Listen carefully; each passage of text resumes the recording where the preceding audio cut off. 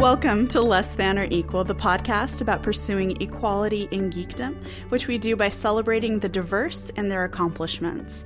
Today I am joined by Jessica Dennis and Anna Tarkov. Welcome. Hello. Hi. How are you? Good. Cold. So cold. I'm just medium. Because I just found out, like, maybe 20 minutes before we were going to be starting to record that my son doesn't have school again tomorrow. He didn't have school today.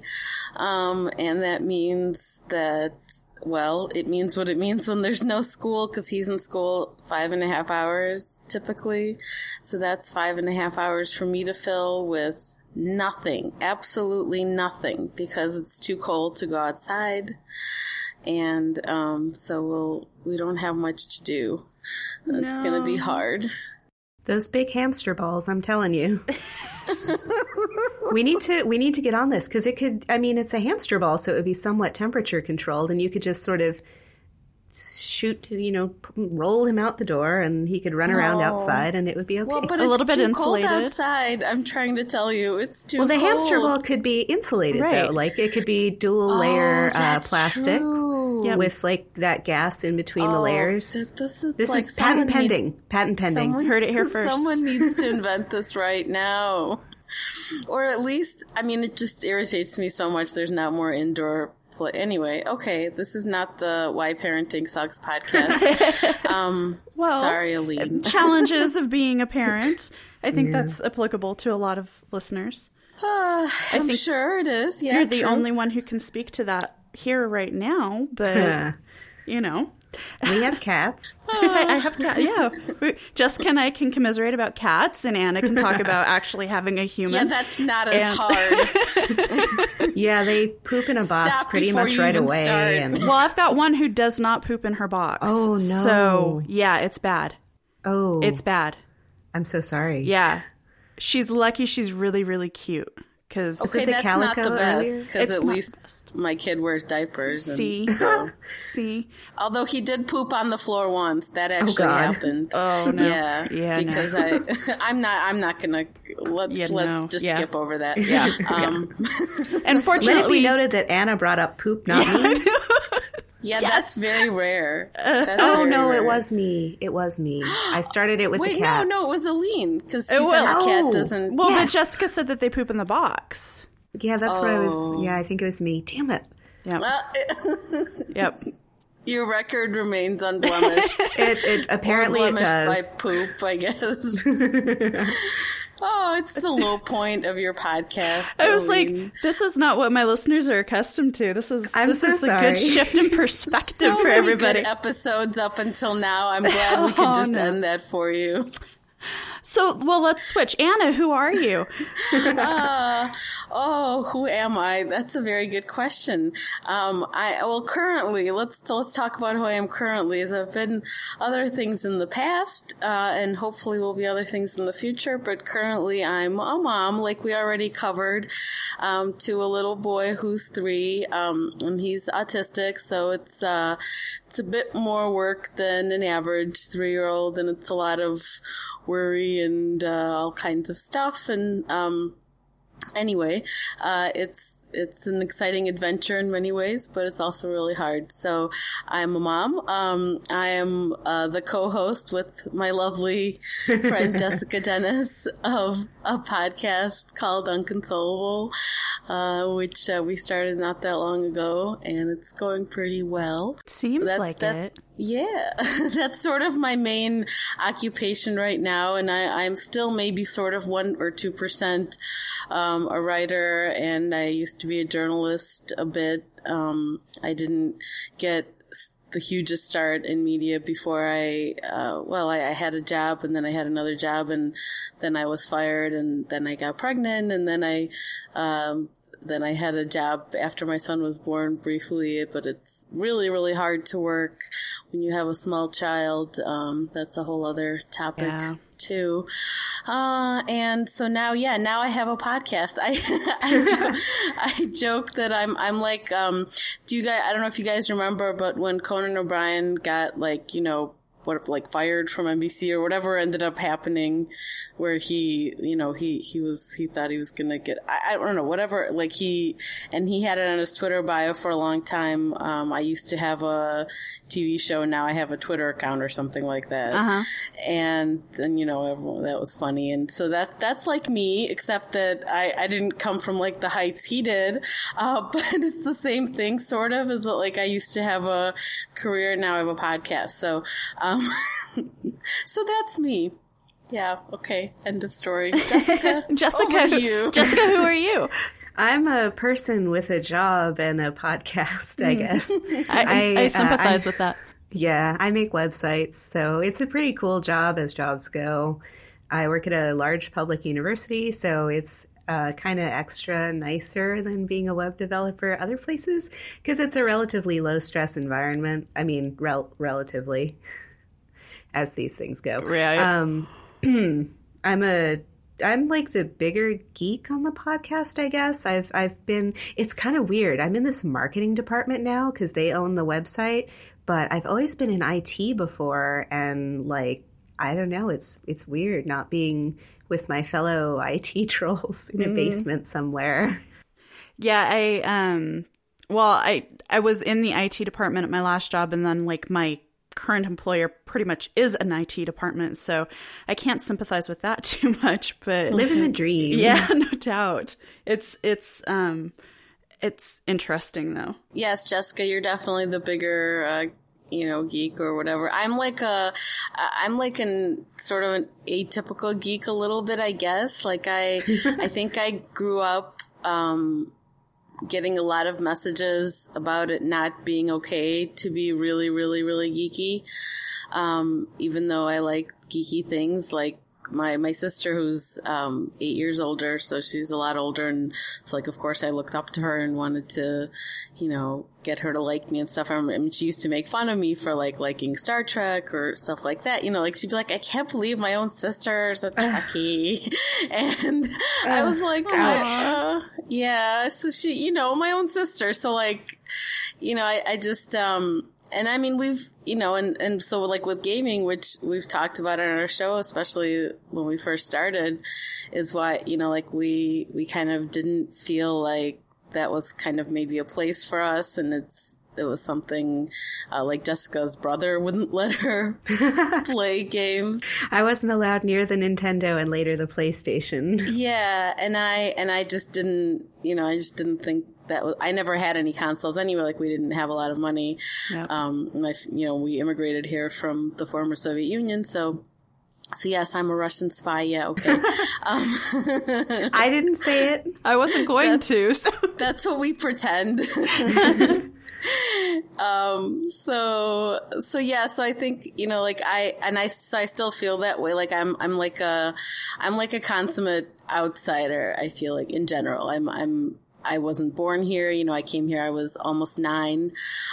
So I'm an outsider to American culture. I'm an outsider to nerd culture. I'm an outsider to gaming culture, and I'm just always a little bit of an outsider. So I'm sort of like half in, half, one foot in, the other foot, and I think I have internal battles about that too. It's not just from external, sources. So my best friend calls it geek adjacent. Like I'm not geeky like you are, Aline. I am geek adjacent. That's a good way to describe it, I think. Okay, if that's how you're comfortable, that's Yeah, I mean, I actually I would prefer to be like full, but I guess it's not. It's like I'm not sure if at this point I can change or not. The thing is though, who says that you're not a full geek? I think you're you're on a podcast about video games. I think you have all the geek cred in the world. And here's the part where I threaten strangers, which I do. I challenge anyone to say in my presence that you're not a real geek. Oh, and I hope they do if we're at Dragon Con again. Oh, yeah, yeah. I would love to get in a fight with some smelly nerds, and they're just smelly because it's very hot during Dragon Con. Everybody's really smelly. Yeah. Everyone smells. Yeah. Oh my God. I really was like, and I'm not that I don't have that much of a hard time with smells or anything. Like some people, you know, really have a hard time with that. Or, I mean, I'm like average. I'm okay. I mean, obviously, if there's a bad smell, I don't love it. But, I was like, Jessica's exaggerating. It's not. No, it's yeah. No. Well, you're packed like sardines, you know. And it's pretty serious. So hot. And it's so hot. Yeah, that's and there's so many issue. hills. And you never appreciate how steep Peachtree Street is until you walk up and down it 100 times. So hard. But Dragon Con's awesome. It is awesome though. Jessica, you're so right, because I just realized that maybe it's not a problem, but that I really spend a lot of, well, not even time in physical space with people, but time online or time, you know, I spend so much time with other people who are like me or more nerdy than I am, you know, as I perceive it to be, that I forget that I'm still pretty maybe far on the spectrum, you know, that it's only like when I'm around like really normal, quote unquote normals, you know, that I realize that I like when you were just talking about that now, I thought back to being at Thanksgiving dinner with my family and, mostly my husband's family, because we go to, their house, and I'm always, you know, like they don't know anything about their phones or anything about, they don't know anything about, like, I mean, their kids would be the most knowledgeable about video games because they're like obsessed with Minecraft or, you know, whatever, or maybe only Minecraft. So I guess they don't know a lot either. But yeah, so it's that imposter syndrome thing. Yeah. Always. No, but I think, yeah, I'm with Jessica. You've got a podcast about video games. I think you fully qualify. And if you ever want to get into Star Trek culture, I know a girl in Phoenix you can talk to, and she'll help throw you in that if it's something you're still interested in. Yeah, and that's the other thing is like that I can't, you know, I even can't fully like indulge in stuff anymore because it's like I can't, you know, I don't have the time and money to go to cons all the time. I don't have the, you know, especially with my son, you know, if it was just me and my husband, maybe, you know, or if I was single, but I mean, even if it was just the two of us still, you know, it would be like, you have a lot more money when you don't have kids and you have a lot more time. And it's like, I can, like, when I went to Dragon Con, it was like such a big deal. Cause I'm like, I'm getting to go somewhere. Cause I've literally been away by myself on an overnight trip. My son is over 3 now, twice. So it's only been one night both times. So once was when he was like 9 months and once, you know, this past summer. So, it's not a frequent occurrence, sadly. Yeah. And I don't know, even, you know, for my husband and me, I'm a little freaked out about PAX just because it's flying across the country and it's, you know, you've got to buy the tickets to get there and the tickets to get in and then you pay for a hotel and then you know, Phoenix Comic Con isn't so bad because, you know, we go downtown and pay $20 for parking, and it's big. It's a lot bigger than it used to be. I mean, it's big now. And, but you know, traveling to far-flung places to go to cons, you know, the only reason I'm going to PAX East is because I have so many friends in Boston now. So I'm like, this is a good excuse to go meet you. But like, I totally understand what you're saying. It's, yeah, well, I don't have like because I have heard you talk about how you don't love crowds and all that sort of thing. I don't have that issue at all, and I actually love to travel and love to like. So it's almost like it's just literally not being able to, you know, and it's so it sort of sucks, but. What are you going to do? That's what the internet's for. That's true. Yeah, and that's what I love about being in the era we're in is, you know, even if we can't go to the conventions or whatever, we can still, you know, talk on Twitter or find a website with like-minded people. I always felt like I felt so good. I remember, like, I clearly remember, do you remember, Jessica, because the way Jessica and I met was on app.net originally, and I remember like one day, and I think this conversation has probably been had like multiple times where people like start recalling their first smartphone and like the phone they had before that, and like what did I remember having like a Razor, and I mean I even remember me too. coming up, on our podcast, and I know it's come up with our friends online that we've talked about, and I remember having it on app.net back in, it wasn't that long ago, but back bygone days of app.net. Yeah, and I just remember, because it suddenly, I had forgotten about this, but it reminded me that it was it was like before the after some point after the Razor, maybe before the Samsung Blackjack or something. Like there was I think my sister got me some. It was like some pocket PC. It was made by I can't even remember. But what I remember is that it was a birthday gift, and she had asked me what I wanted for my birthday, and I told her right away I wanted that or someone. I had a specific one picked out, and she was like, "Really? You don't want something maybe jewelry or a watch?" Or I was like, "No." And when I told people this, that's what, and I think it was actually Steve, our mutual friend, Steve Lewitz, of course, who was like, "Anna, that's how you know you belong here." Yeah, totally. I agree. Yeah. That's how you know you're geeky enough, basically. He didn't say that, but that's what he meant, is that, because especially on app.net, it was all developers, all, for the most part anyway, it was just a lot of, so very, very, very geeky people. And I think I sometimes felt like I wasn't, like I said, geeky. But he's like, that's how you know, trust me. He's like, you didn't want jewelry or a watch or, anything girly or whatever, that you wanted that pocket PC thingy. And so I was like, yeah, that's right. Well, and I was just thinking too, you were on app.net. That just kind of, right. That's pretty geeky.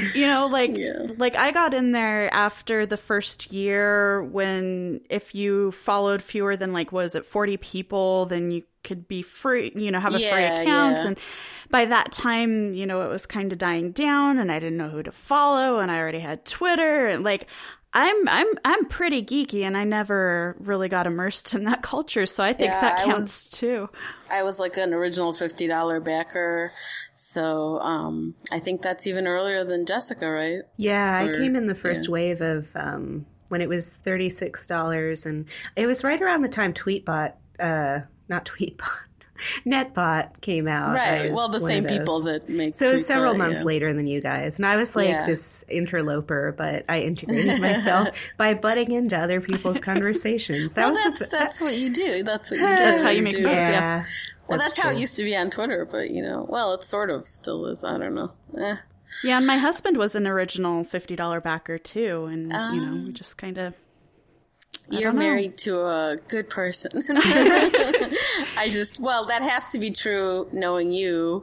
And, but I wouldn't say it only because of the backingapp.net, but the idea. It helps. It helps. Yeah. Well, yeah, he edits the podcast, without complaint, and I complain constantly about editing hours. Right? Yeah. I do nothing but in fact, as I'm editing it, I'm complaining. So I have edited exactly one episode of Less Than or Equal. And there is a reason I only edited one episode of Less Than or Equal, because I was in tears by the end of it. I was I hate my voice. I hate everything I'm saying. I am stupid. And so it was just better for my self-esteem for him to do it. And that's probably why he doesn't complain, is because really... So you're capable of doing it. So that's good. I can. You can edit ours and we'll edit yours. How about we trade? No, I don't even mind, because I sort of... It's almost like it's not really me. I go into this whole separate mode where I'm just the technician. So all I do is remove awkward silences and remove sections of boring content and mute anything that needs muting. I was sick for the last 4 podcasts. So I had these horrible nose blowing noises, and it was awful. And so I don't know. It is. I hate my voice a lot. I hate it so much. I think I sound. In fact, when we first did a show with Brianna Wu, for those of you who don't know who that is, she was really surprised at what I sound like, because I'm kind of a badass on Twitter, but then I'm I sound like this cheerleader. Yeah, I remember. Not that there's anything wrong with that. That's just how I sound. I remember being surprised too. Back when we were on app.net, there was this guy that was doing these silly little, they weren't silly at the time, of course, but he was doing this series of podcasts called Discover ADN, where he would talk to a person. He would just pick, well, I don't know, he didn't pick users at random. I mean, he picked people who were like active, you know, on the network, and he just asked them questions about, he asked everyone the same series of questions. Mine was the weirdest. Well, it was a little weird because we learned about Jessica's fascination with murder. Oh. Yeah. I went there. Yeah. He was really great. Unprepared for that. It was awesome. It was awesome. And I was also, that was when I first heard Jessica's voice ever. And I was like, yeah, that's so like, and I really like Jessica's voice. I prefer it to mine. Cause I like that it's really feminine. I really like that. Mine is, not that mine isn't, but mine's less so. And I really like Jessica's a lot. I'm a fan of Jessica. I like Aline's voice. Oh, thank you. Me too. You sound really friendly somehow. I don't know. Yeah, and really like professional. Yeah, I think. Totally. Well, I do. It is kind of part of my job. So I do have a little bit of like this performance voice that I put on when I'm doing the podcast. A little bit. It's not, you know, I don't think it'd be too really noticeable. good. So. Well, thank you. I've worked hard on it actually, so I appreciate it. Because, you know, I don't know. Podcasting for me is kind of like a persona. Like I have a little bit of a podcast persona. It's just, you know, slightly more, I don't know, gregarious than my normal personality is. Typically, like face-to-face, I'm pretty quiet, but like you can't see me nodding along with you, so I have to talk a little bit more when I'm on the air. So I think that's everyone, right? To some extent, Jessica, don't you think? Like you kind of, you know, it's still you, but it's maybe like a slightly exaggerated, like turned version. up just a little bit. Yeah, Maybe a little, but I'm pretty much like this all the time, except I curse more in real life. Yeah, me too. Yeah, me too. Yeah, so much more. In fact, I mean, I haven't had a direct supervisor at my work for over a year now, which is a super bummer because my old boss was like the best boss ever. So I've just been like, you know, letting people know how I really feel. And I'm probably going to have to tone that down when they hire a new person. it'll be a surprising first day. Beware the wrath of Jessica Dennis. Yeah, so there was this assistant dean who wanted me to do something that was really stupid. And I only had to do that stupid thing because she had totally ignored a series of emails that we had sent her about this other thing that we were doing to replace the stupid thing.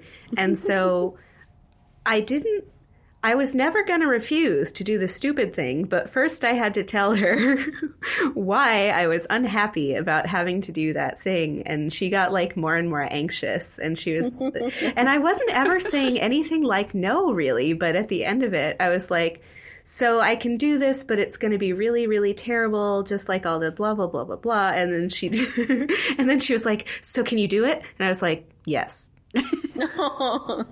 Give me an hour. But we're going in eyes wide open. Yes. Yeah. You need to know how I feel about this. I didn't used to do it's that. It's really refreshing. I really love that, like, Jessica's like, and this is not just at work, I would say, you know, like, you're direct, and like, and I thought I was direct. Then I met Jessica.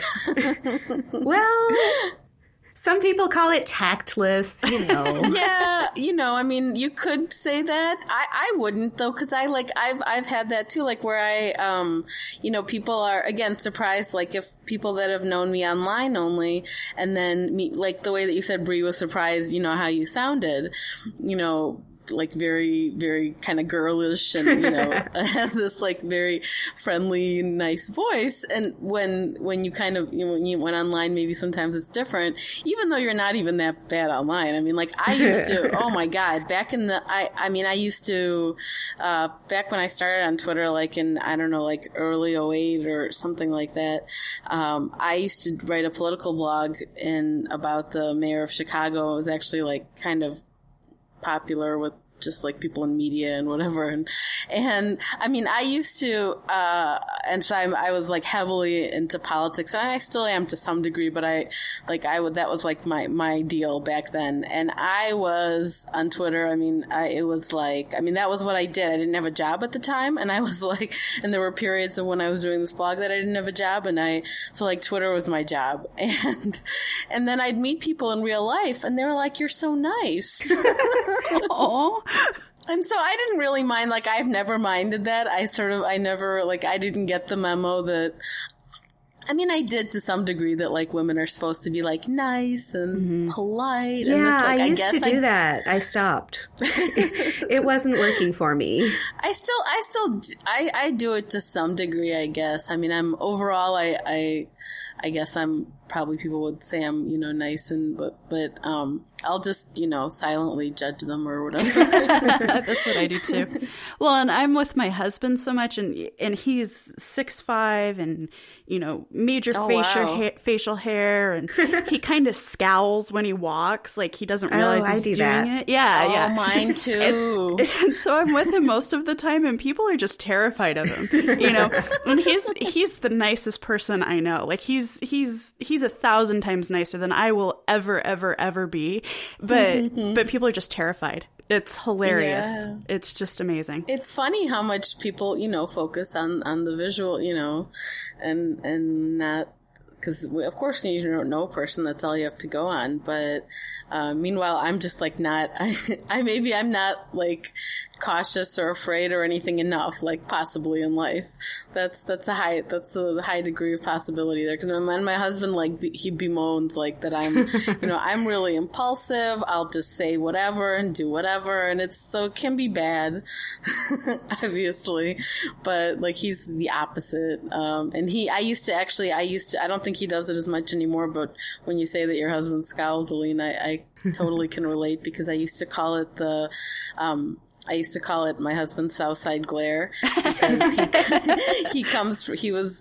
he grew up and was right on the south, not the south side of Chicago, like what people understand is like where the gang violence occurs and all that type of stuff, although that's not all that happens there, but anyway. Right.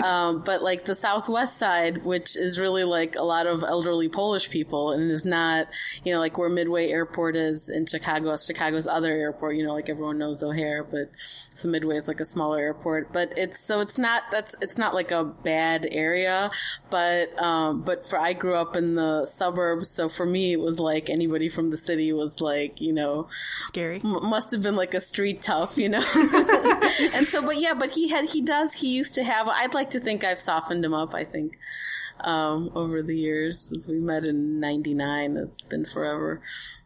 So I used to, I'm like, why are you like glaring? Like what?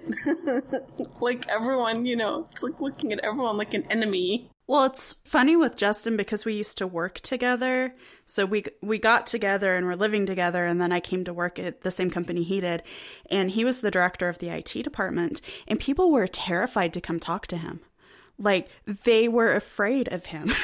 It's just like, oh, you people don't even know. Well, that can be kind of helpful, I guess, right? If you're except like these really better nice, to be feared than loved. these really nice, just like the general worker bees would like go out of their way to talk to me instead of him. Oh. And it's like, you really don't need to do that. It's gonna be okay. You're like, listen, he's nicer. Trust me. He's much nicer than I am. I will tell Jessica, you no. That would so be you. Like if you were the head of a department, like people would be afraid to come, and I just know that would happen. I'm not the head of anything, and people are a little bit afraid of me. Right, there you go. I'm not like, when you're the one who does the website, everyone is the boss of you. But right. because I don't. Although I'm not nearly as bad as my predecessor, who principally delighted in telling people no, even to perfectly reasonable requests. Oh. So I'll be like, no, we're not going to do that, but we'll do this other thing, whereas she was just like a brick wall. See, and that's it. That's what I would do. People would be like, can you do, whatever? And I'd be like, nope, that's not possible. And so they'd go to Justin and be like, can you do this thing? And he'd be like, well, no, just like you were saying, we can't do that, but here's something that might work. And they'd be like thrilled. But I was just like, I'm not dealing with you. No, we're not going to do that. I'm going to lose all my podcast listeners because I'm not as nice as they think I am. No, I think you'll gain them. On the contrary. People are, at least I don't know if everyone is like this, but I am like deeply suspicious and concerned if there's somebody that seems like they're too nice or like very nice. I don't know if it's just me because actually I can't even say that it's because I'm not like that, and I suspect that they're not too, because I am like actually pretty nice. Like I wouldn't, like if I were, I mean, I've never really been in a position like Jessica where people are coming to me to see if can we do this or that. Well, or at least not in enough of a capacity like that to know what that's like. But I don't think I would, like ever tell people just like, no, and not like, or at least, or be like, I'd be like really nice about it and be like, oh, sorry, no, but so I'm like that. But so yeah, when somebody seems really nice, I'm like, I don't know what your deal is, and I'm a little bit worried. Creepy. So. Yeah. So, can we talk about Unconsolable a little bit? Sure. By all means. Why did you start a gaming podcast when neither of you game on consoles? Well, somebody needed to do it. Because it's this whole, it was mostly Anna's idea, so I don't know why I'm talking, but I've already started, so let's carry on. Yes, let's. It's this whole area of gaming that is that people don't think is as real gaming, and I don't see why that should be. I think a lot of our inspiration, and I think we've said this several times on the podcast, was in fact Brianna's game Revolution 60, which proved more than any other iOS game that I'm aware of that handheld games absolutely can be real games, and you can be a real gamer even if you're gaming primarily on your phone, which we were at the time. Yeah, I mean, that's basically it in a nutshell. Like we talked about it a lot when we started, and we still do, periodically, but especially like on the first show, like we had like no, like really agenda, or we were like, I was like, Jessica, what do you think of this? We'll talk about kind of our gaming history or what little there is of it. This and then like, that's it. We had like 4, bullet points or something like that. And so it became a little more structured after that, sort of, kind of. But nobody wants to hear something that I figure like that is just, really like bam, bam, bam, like, we're going to talk about this, Yeah. I mean, people want to hear that the people they're listening to have personality and some kind of, a life. Right. And whatever else, what's going on, You want to know why you care what we think. Yeah. Right. Because we're cool. Yeah, you have to feel like you kind of know the person a little bit, even though you obviously don't know them on a personal level. But so yeah, I mean that's basically it. We really it was like mostly Brianna's doing, because we both beta tested her game. Blame. Yeah, we, and we were like, hey, this is a game that's not incredibly difficult, but is difficult in the right way, and it's challenging, and it's interesting, and it has a story.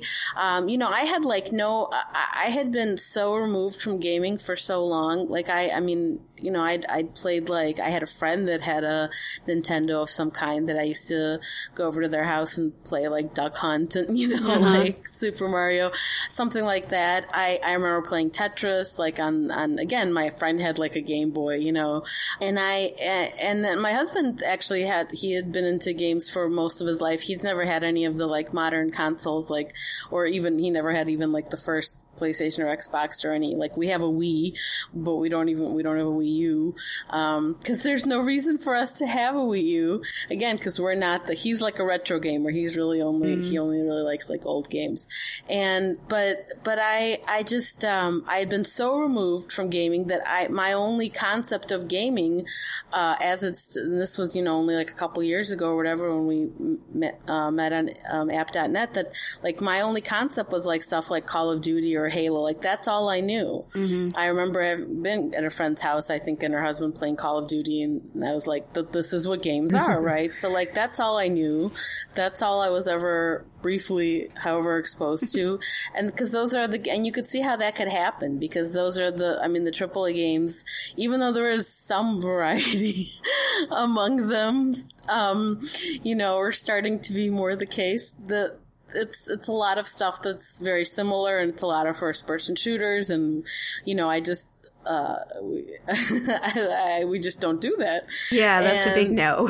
Yeah, that's like always, like we always, I actually had this great idea that like maybe we'll still do sometime, like we've become like good friends with like the guys that do Spawn on Me, and they're like, quote unquote real gamers, with consoles, and they play shooters, of course, and like, so like I had this idea that like we should like go, like, because actually one of them lives in the Chicago area. I'm like, listen, Jessica, I'll go over to his house and like he's got an Xbox, and we're gonna sit there and I'm gonna like play something like Call of Duty or Grand Theft Auto or something, and it's going to be hilarious, and we should like record this or something. Live and then this, I mean, maybe we'll still do that one day, because it would be really funny, like, and I think would illustrate why we don't play those games. Or maybe I'd be really awesome. Who knows? I really doubt it, though. I really doubt it. Your latent spy training might come to the fore. And... I strongly doubt it, just because having played Portal, which is technically a first-person shooter, and that's the mechanic. Yeah. I mean, it's not, you're not under like stress and this, right, but it's, you're having to, but I mean, it took me, I can't tell you how long it took me, even with, I bought an Xbox controller to play it on my Mac so that I could, because without a controller, it's definitely harder. Oh, it's so hard on Mac. Yeah, no, you can't. I mean, if you don't have you'd need people who are real PC gamers, of course, they have a PC, number one, and they have those perfectly weighted mice. Yeah, right, with the hole, and they do all the crazy, so but even with the controller, like the two, I mean, this is, you can just imagine, like, this is, I don't do this. I don't have those reflexes. I don't have those, like, it took me not so long, but it took me so long to even be able to figure out how to, like walk and look around and do, you know what I mean? Like with the dual sticks, like I'm like, this is very difficult for me. Oh, that's so hard. I was trying to do that too, and it was awful. And I get sick from first person games anyway, so I can only play them for so long, but I hate controlling the camera. I hate it a lot. I don't think that's my job. Yeah, me too. It's really like I totally get why people who've been doing it for 20 years and who are really into it and who are good at it, can do it and enjoy it and etc. But like I just can't. It's like sort of too late for us in the sense that we didn't have that time. Like people who've been gamers all their lives, even the ones who are adults now and have less time and because they have jobs and kids and whatever.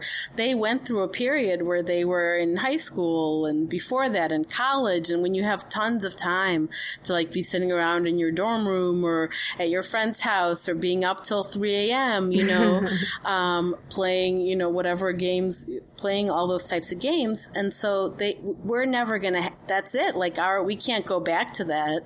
So, even if we like for some reason wanted to get, I don't think we even want to. I don't want to go back. No. We went into gamer training. But I mean, like, even if we, like, for some reason wanted to get good at first-person shooters. Now, I don't get it. Doesn't make me sick like it does Jessica. She really can't. But, or, I guess you could try chewing the ginger or whatever, but it's just not worth it.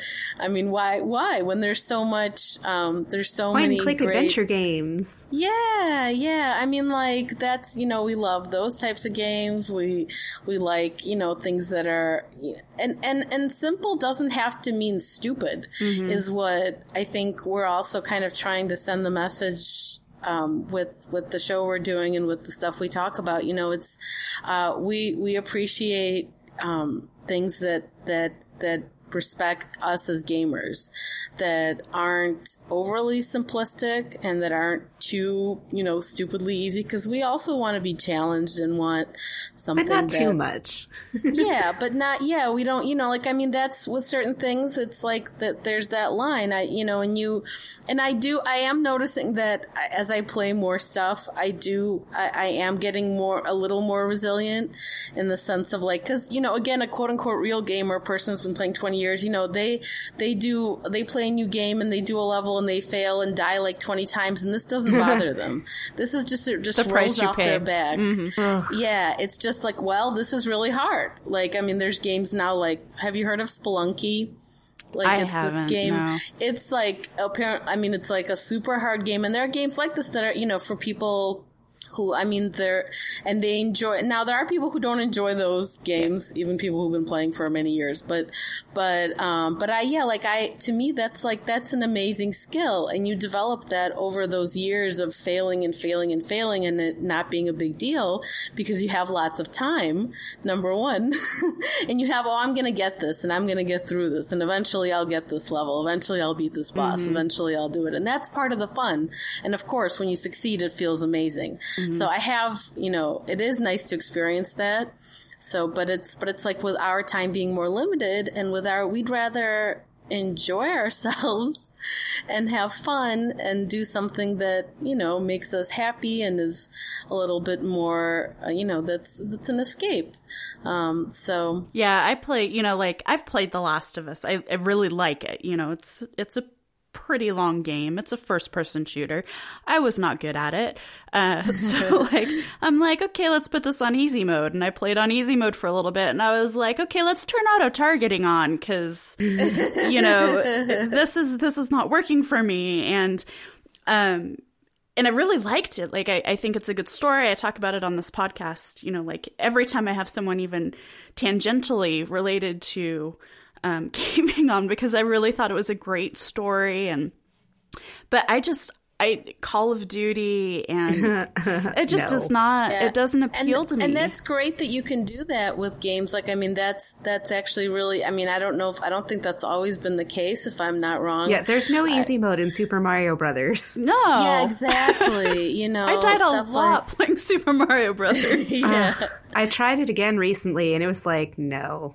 Yeah, I am more like I guess I'm more. I don't play a lot of platformers for that reason, for sure. I'm not a great jumper, an exact where you have to be able to jump well and at the same time do something else. No. Or like running and jumping. No. Running and jumping, exactly.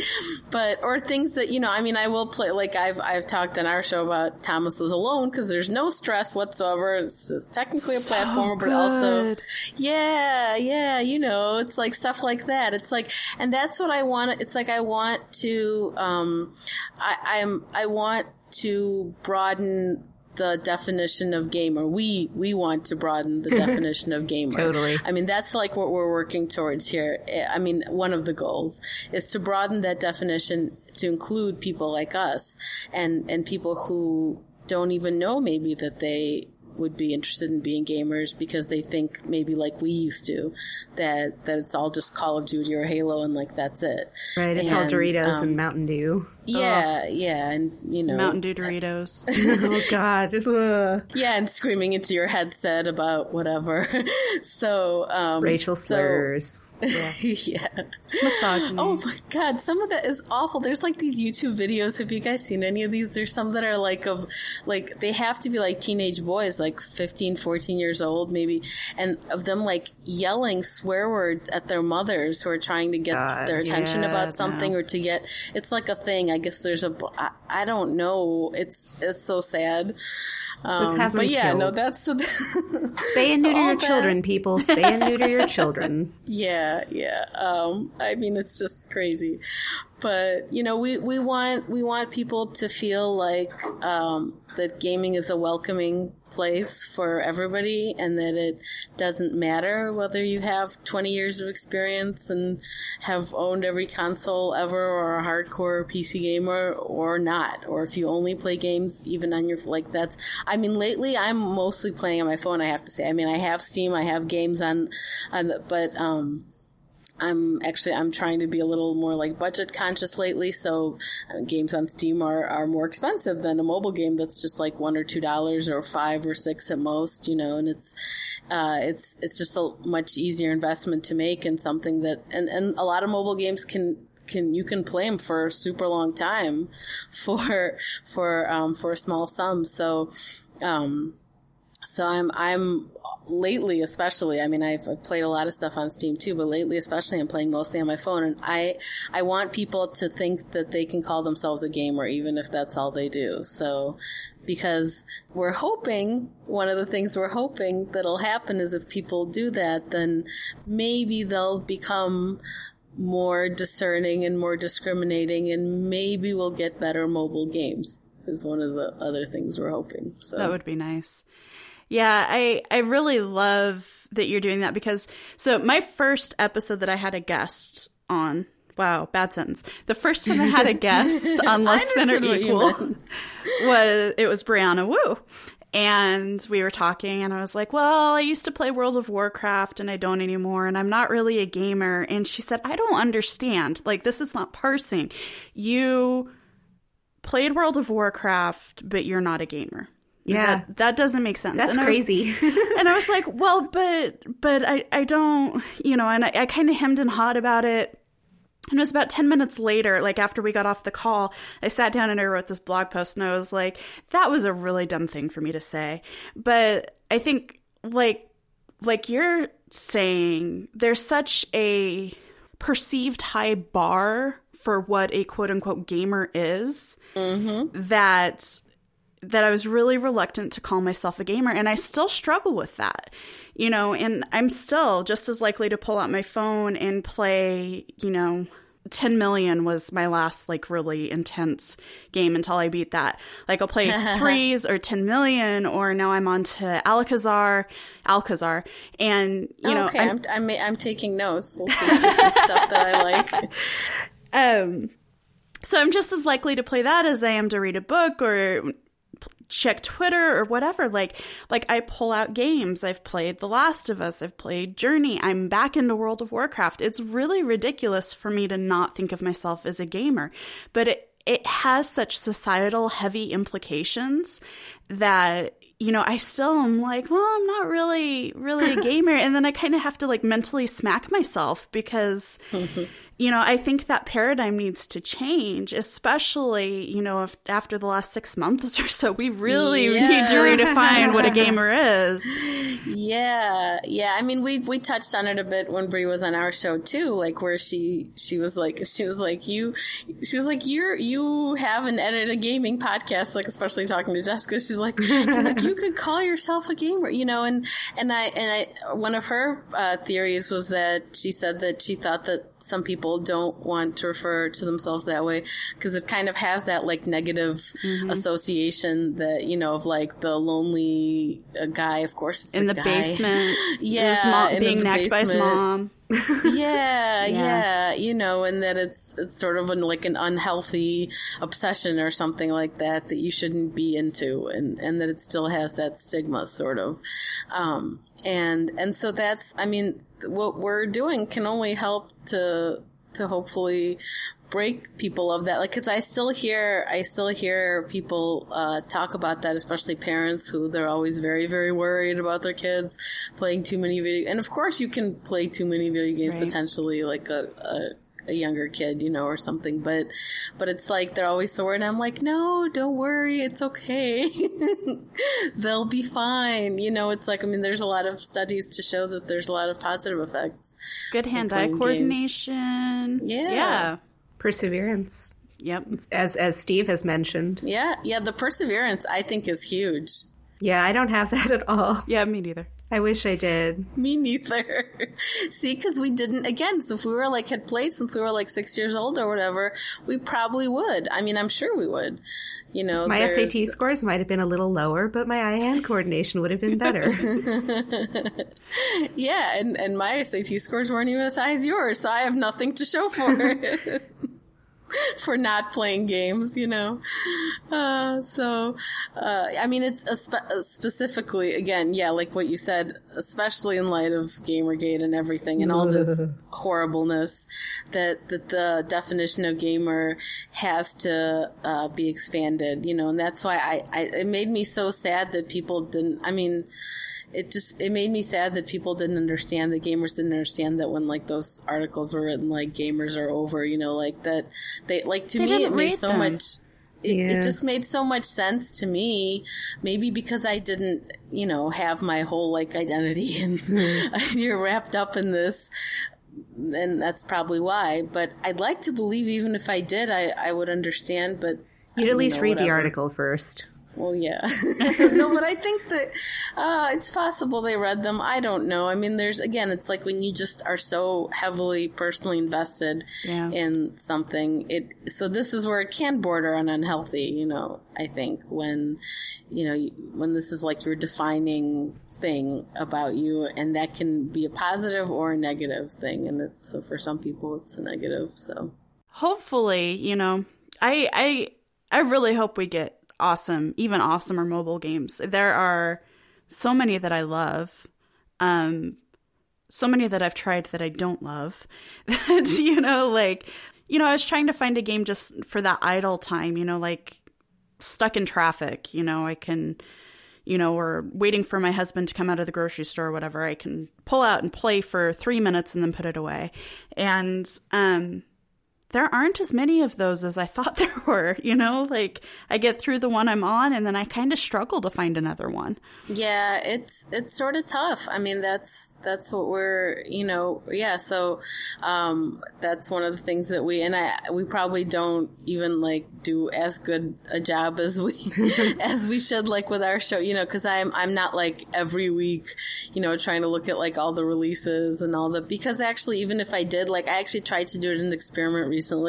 Like I went to like, cause like Pocket Gamer will list like, you know, everything that's out, you know, this week for iOS or Android or whatever. And so you can just look like what's new, or I mean, you can look obviously on the two different stores. You can look to see what's new, and there's, you know, I mean, I look in there. It's rare that I see something that I'm like, oh, that looks really good, you know.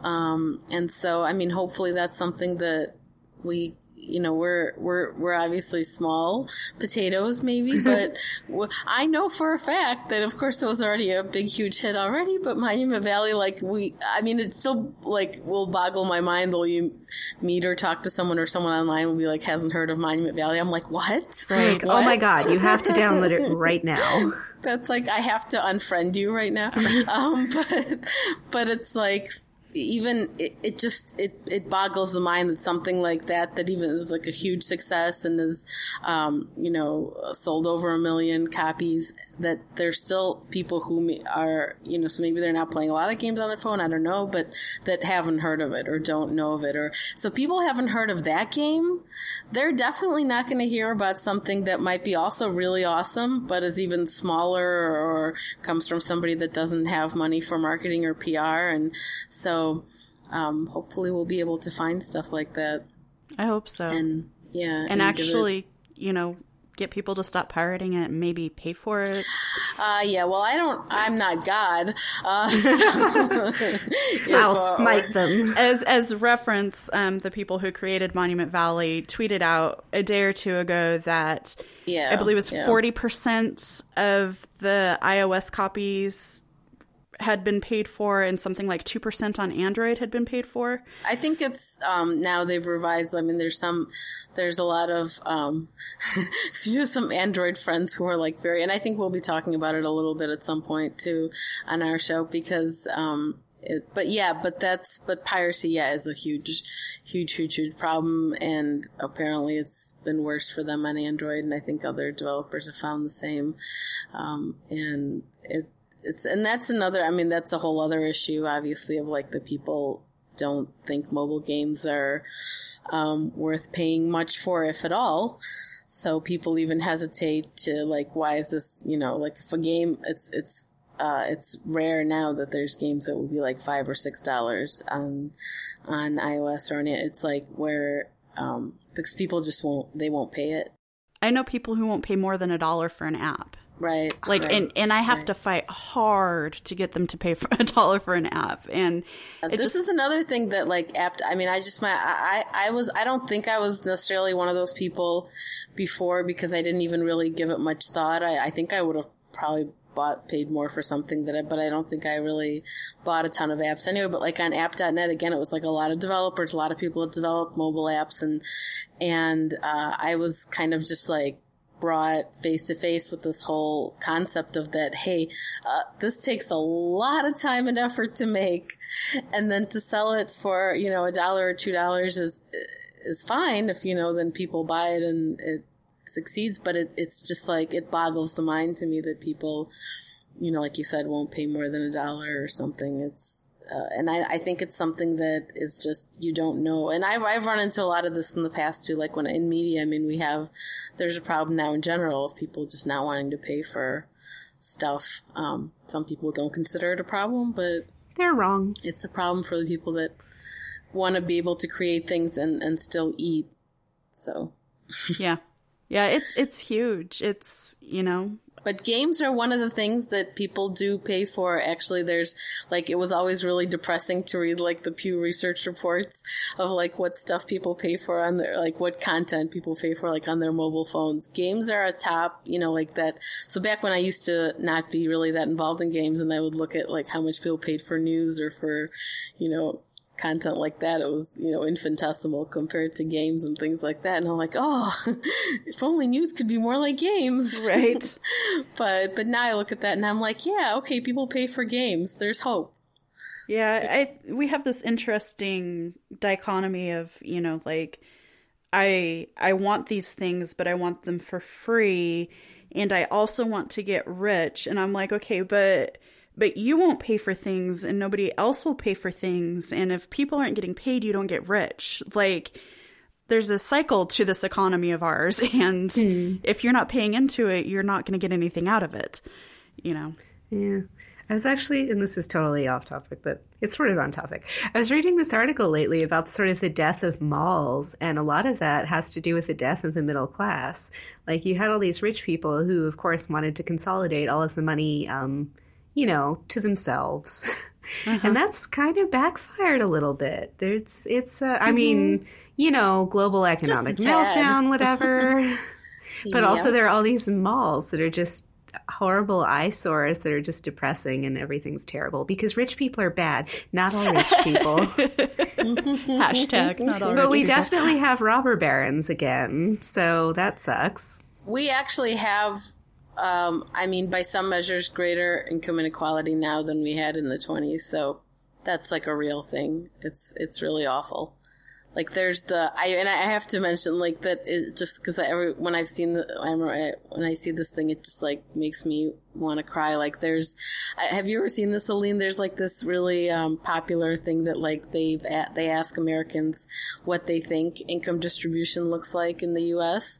and they show them these different like charts and graphs and so then the results of that are they show what income distribution really is like. They show what Americans think it's like, and they show what it's like in other countries, like Sweden, or even, those are some countries like the Norwegian countries, the Scandinavian countries. There's only one Norwegian country, Norway. The Scandinavian countries, for example, are like famous for having, like the very kind of equitable income distribution. And so Americans, basically the upshot of all this is Americans think they live in Sweden. Oh, well. Because what it turns out to be when you ask people that's what they think it's like. And what people are answering, you understand, is that they're saying it's not equal, of course. There's, but they think that we're living in Sweden. So part of the problem is just that people don't even know. When you see the real one compared to this imaginary, well, not imaginary, it's like, this is what Sweden is really like, and this is what Americans think is the case in America. And when you see that next to the real one, what it really is like, it's the difference is huge. Mm-hmm. It's, because it's part of our like national mythology that everyone can be rich if they want to and try hard enough. And anyone who's poor is poor because they're just not trying hard enough. Yeah. Right. They're stupid or lazy. Or both. Or on drugs. Oh, Or yeah, both. definitely. Yeah, or they've made bad choices and, well, too bad.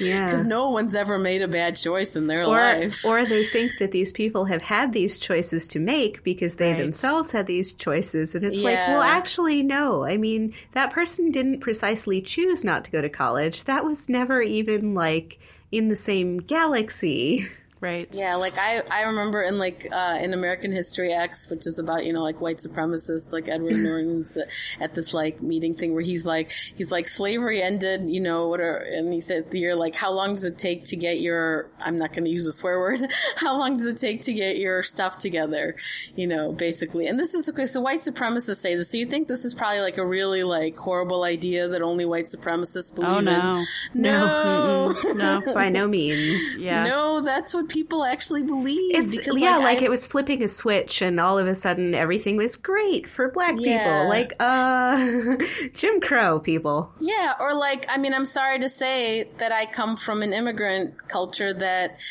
is very reactionary often and very right-wing here in the U.S. And they are, part of the reason they're like that is they came here, a lot of people come in their 30s, 40s, 50s even, and then they managed to find jobs and buy cars and houses and be able to go on vacations and all this. And they look at people of color living in the U.S. who've been born here, and they imagine it as like, well, they were born here in this, country that offers you all these opportunities. And we came here when we were like 30 or 40 years old, and we have a house and a car and 2.3 children, whatever, right. and they're living, in like a horrible slum neighborhood and dealing drugs. What's their problem, basically? Yeah. And this is really how people think. They don't understand. And they just don't understand the value of, like education, cultural, just all the things that accrue to you, that they don't understand that they came here maybe when they were 30 or 40, but they came well equipped to have to have a life. You have stable family, connections, friends, pale skin, and actually financial assistance. I mean, there's there are organizations that like the Soviet Jews came here with, that people get there's an organization like the Hebrew Immigration Aid Society that will gave people, you could get a loan with like a 2 or 3% interest loan, for however, whatever amount, and you had a sponsor here who was going to help you. It's not the same, but people don't see things like that. So. No, and I think we're all about the same age, and when I was growing up and in high school, it was continually, you graduate from high school, you go to college at any cost, you graduate, and then, you move on with your life. And what that's resulted in for people like me, I have very significant student loan debt, a lot of student loan debt. And I'm going to be digging myself out of that. I figured if I continue at the rate I'm doing, I will be about 55 when I'm done paying off all my student loans. And, it's a problem right now. All of these things are problems, and we've really got to, our national paradigm has to shift, or if it's not too late, I don't even know, or we're going to be in big trouble, and it scares me. I hope it's not too late, because for all the... You have a child. Of course you hope it's not too late. Yeah, exactly. But for all the failures of the Occupy movement, at least the success, the huge, actually, I think enormous success is just to have introduced this idea into the popular consciousness.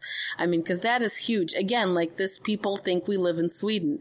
Now, I think that this was maybe before Occupy when they did this. So I would hope, at least, that if they were asked, people would have at least maybe that chart would still not look correct, but it would look a little better, maybe a little closer to the truth, because people now are at least somewhat aware of, that's an idea they completely just introduced out of nowhere. People had no concept of, the 1% or the, really it's even about the, people who are in the 1% of the 1%. So, and it's just, I hope that at least since people are aware, maybe there's still, you know, possibility. I'm a little more cynical as I get older, but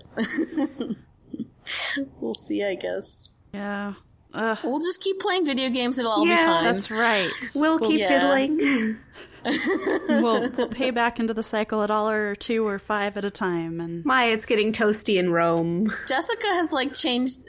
I have to say, meeting Jessica has like changed my life so much for the better. Because Really? no, I'm serious. Because not just because of the podcast, like, which is sort of like one of my main reasons to exist these days. Because things are really hard, and but it's like I know I've got to do this podcast, and where I've got to like get stuff together, and we're gonna have guests and this and that, and it's sort of so not even all that aside, like. Jessica, do you remember when you told me that, like, you think that, like, you know, you think you're going to change the world, or at one point you're like, you know, you're going to do all these great, amazing things.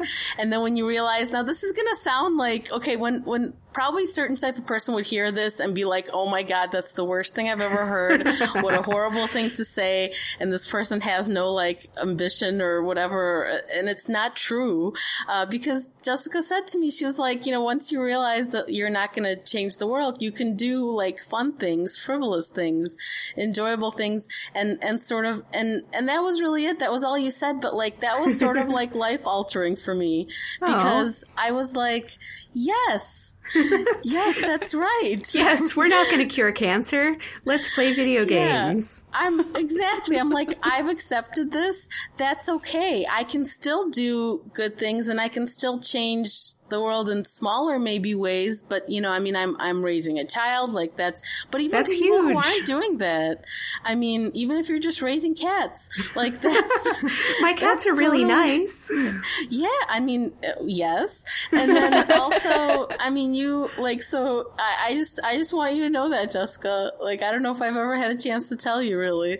Aww. Like that it really like changed my whole worldview, like, because I definitely grew up with that. And when you're an immigrant too, there's a lot of stuff that comes with, like, your parents made this enormous sacrifice to bring you here and to uproot their whole lives and their whole, you know, and you feel like you have to really succeed. And so, like, my sister has done that, actually. She's highly successful. See, they got one. Yeah, so exactly. So I'm like, okay, so there's extra, you know, you can extra just be a person. And you're a totally cool person. So really that's... Yeah. Oh, thank you.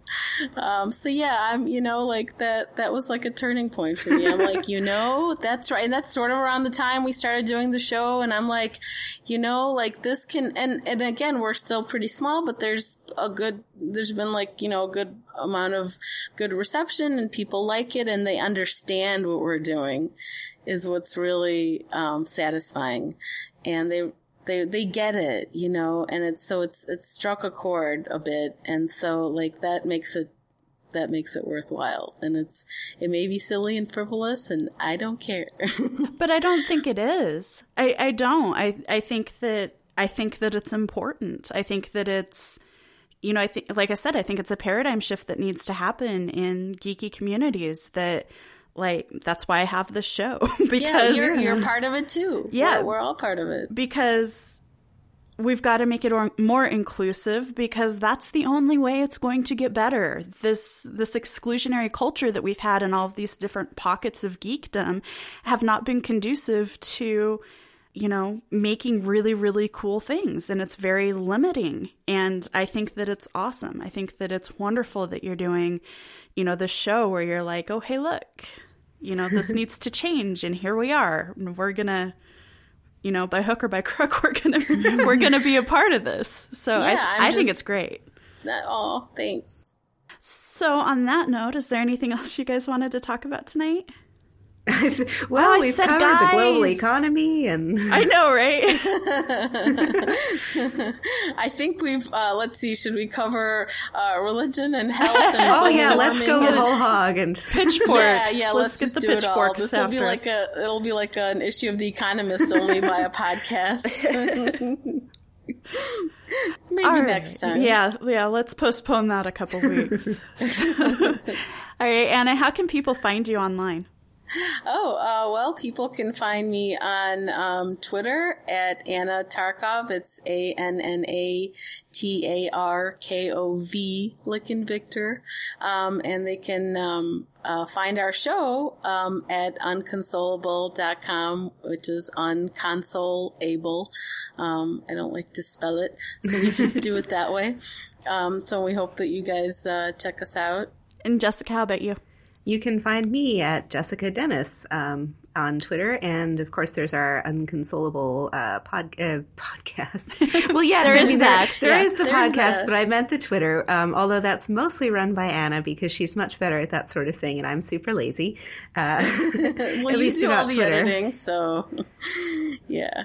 It takes two of us to do what Steve does for Isometric. I just have to mention because that's just amazing. He's Superman. I don't know. He is. He has a full-time job and 3 children, and he does what the both of us do. And he was doing all that with untreated ADD. Yeah, yeah. So, I mean, he's going to be president of the United States in 10 years now that he's got drugs.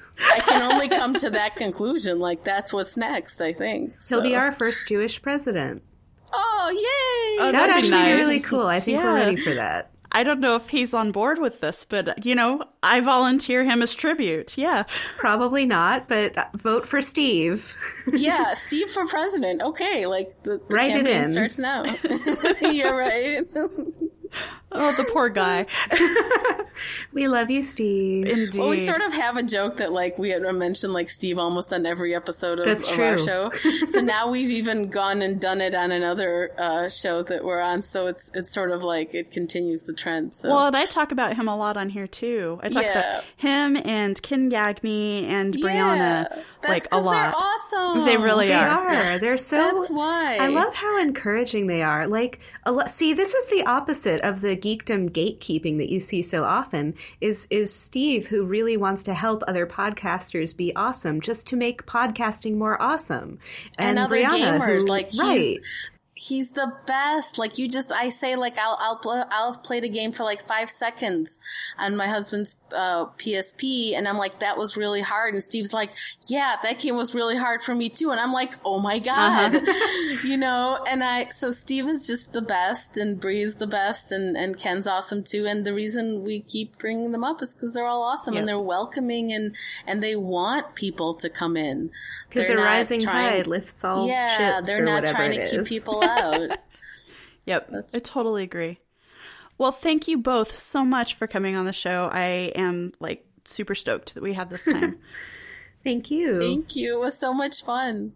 You can find the show on Twitter at Less Than or Equal. If you have feedback, suggestions for guests, or would like to be a guest, please go to lessthanorequal.com and fill out the contact form. If you have a few minutes, I would really appreciate it if you'd leave a review on iTunes. Thanks so much for listening. Until next time, on an internet near you, I'm Aline Sims for Less Than or Equal.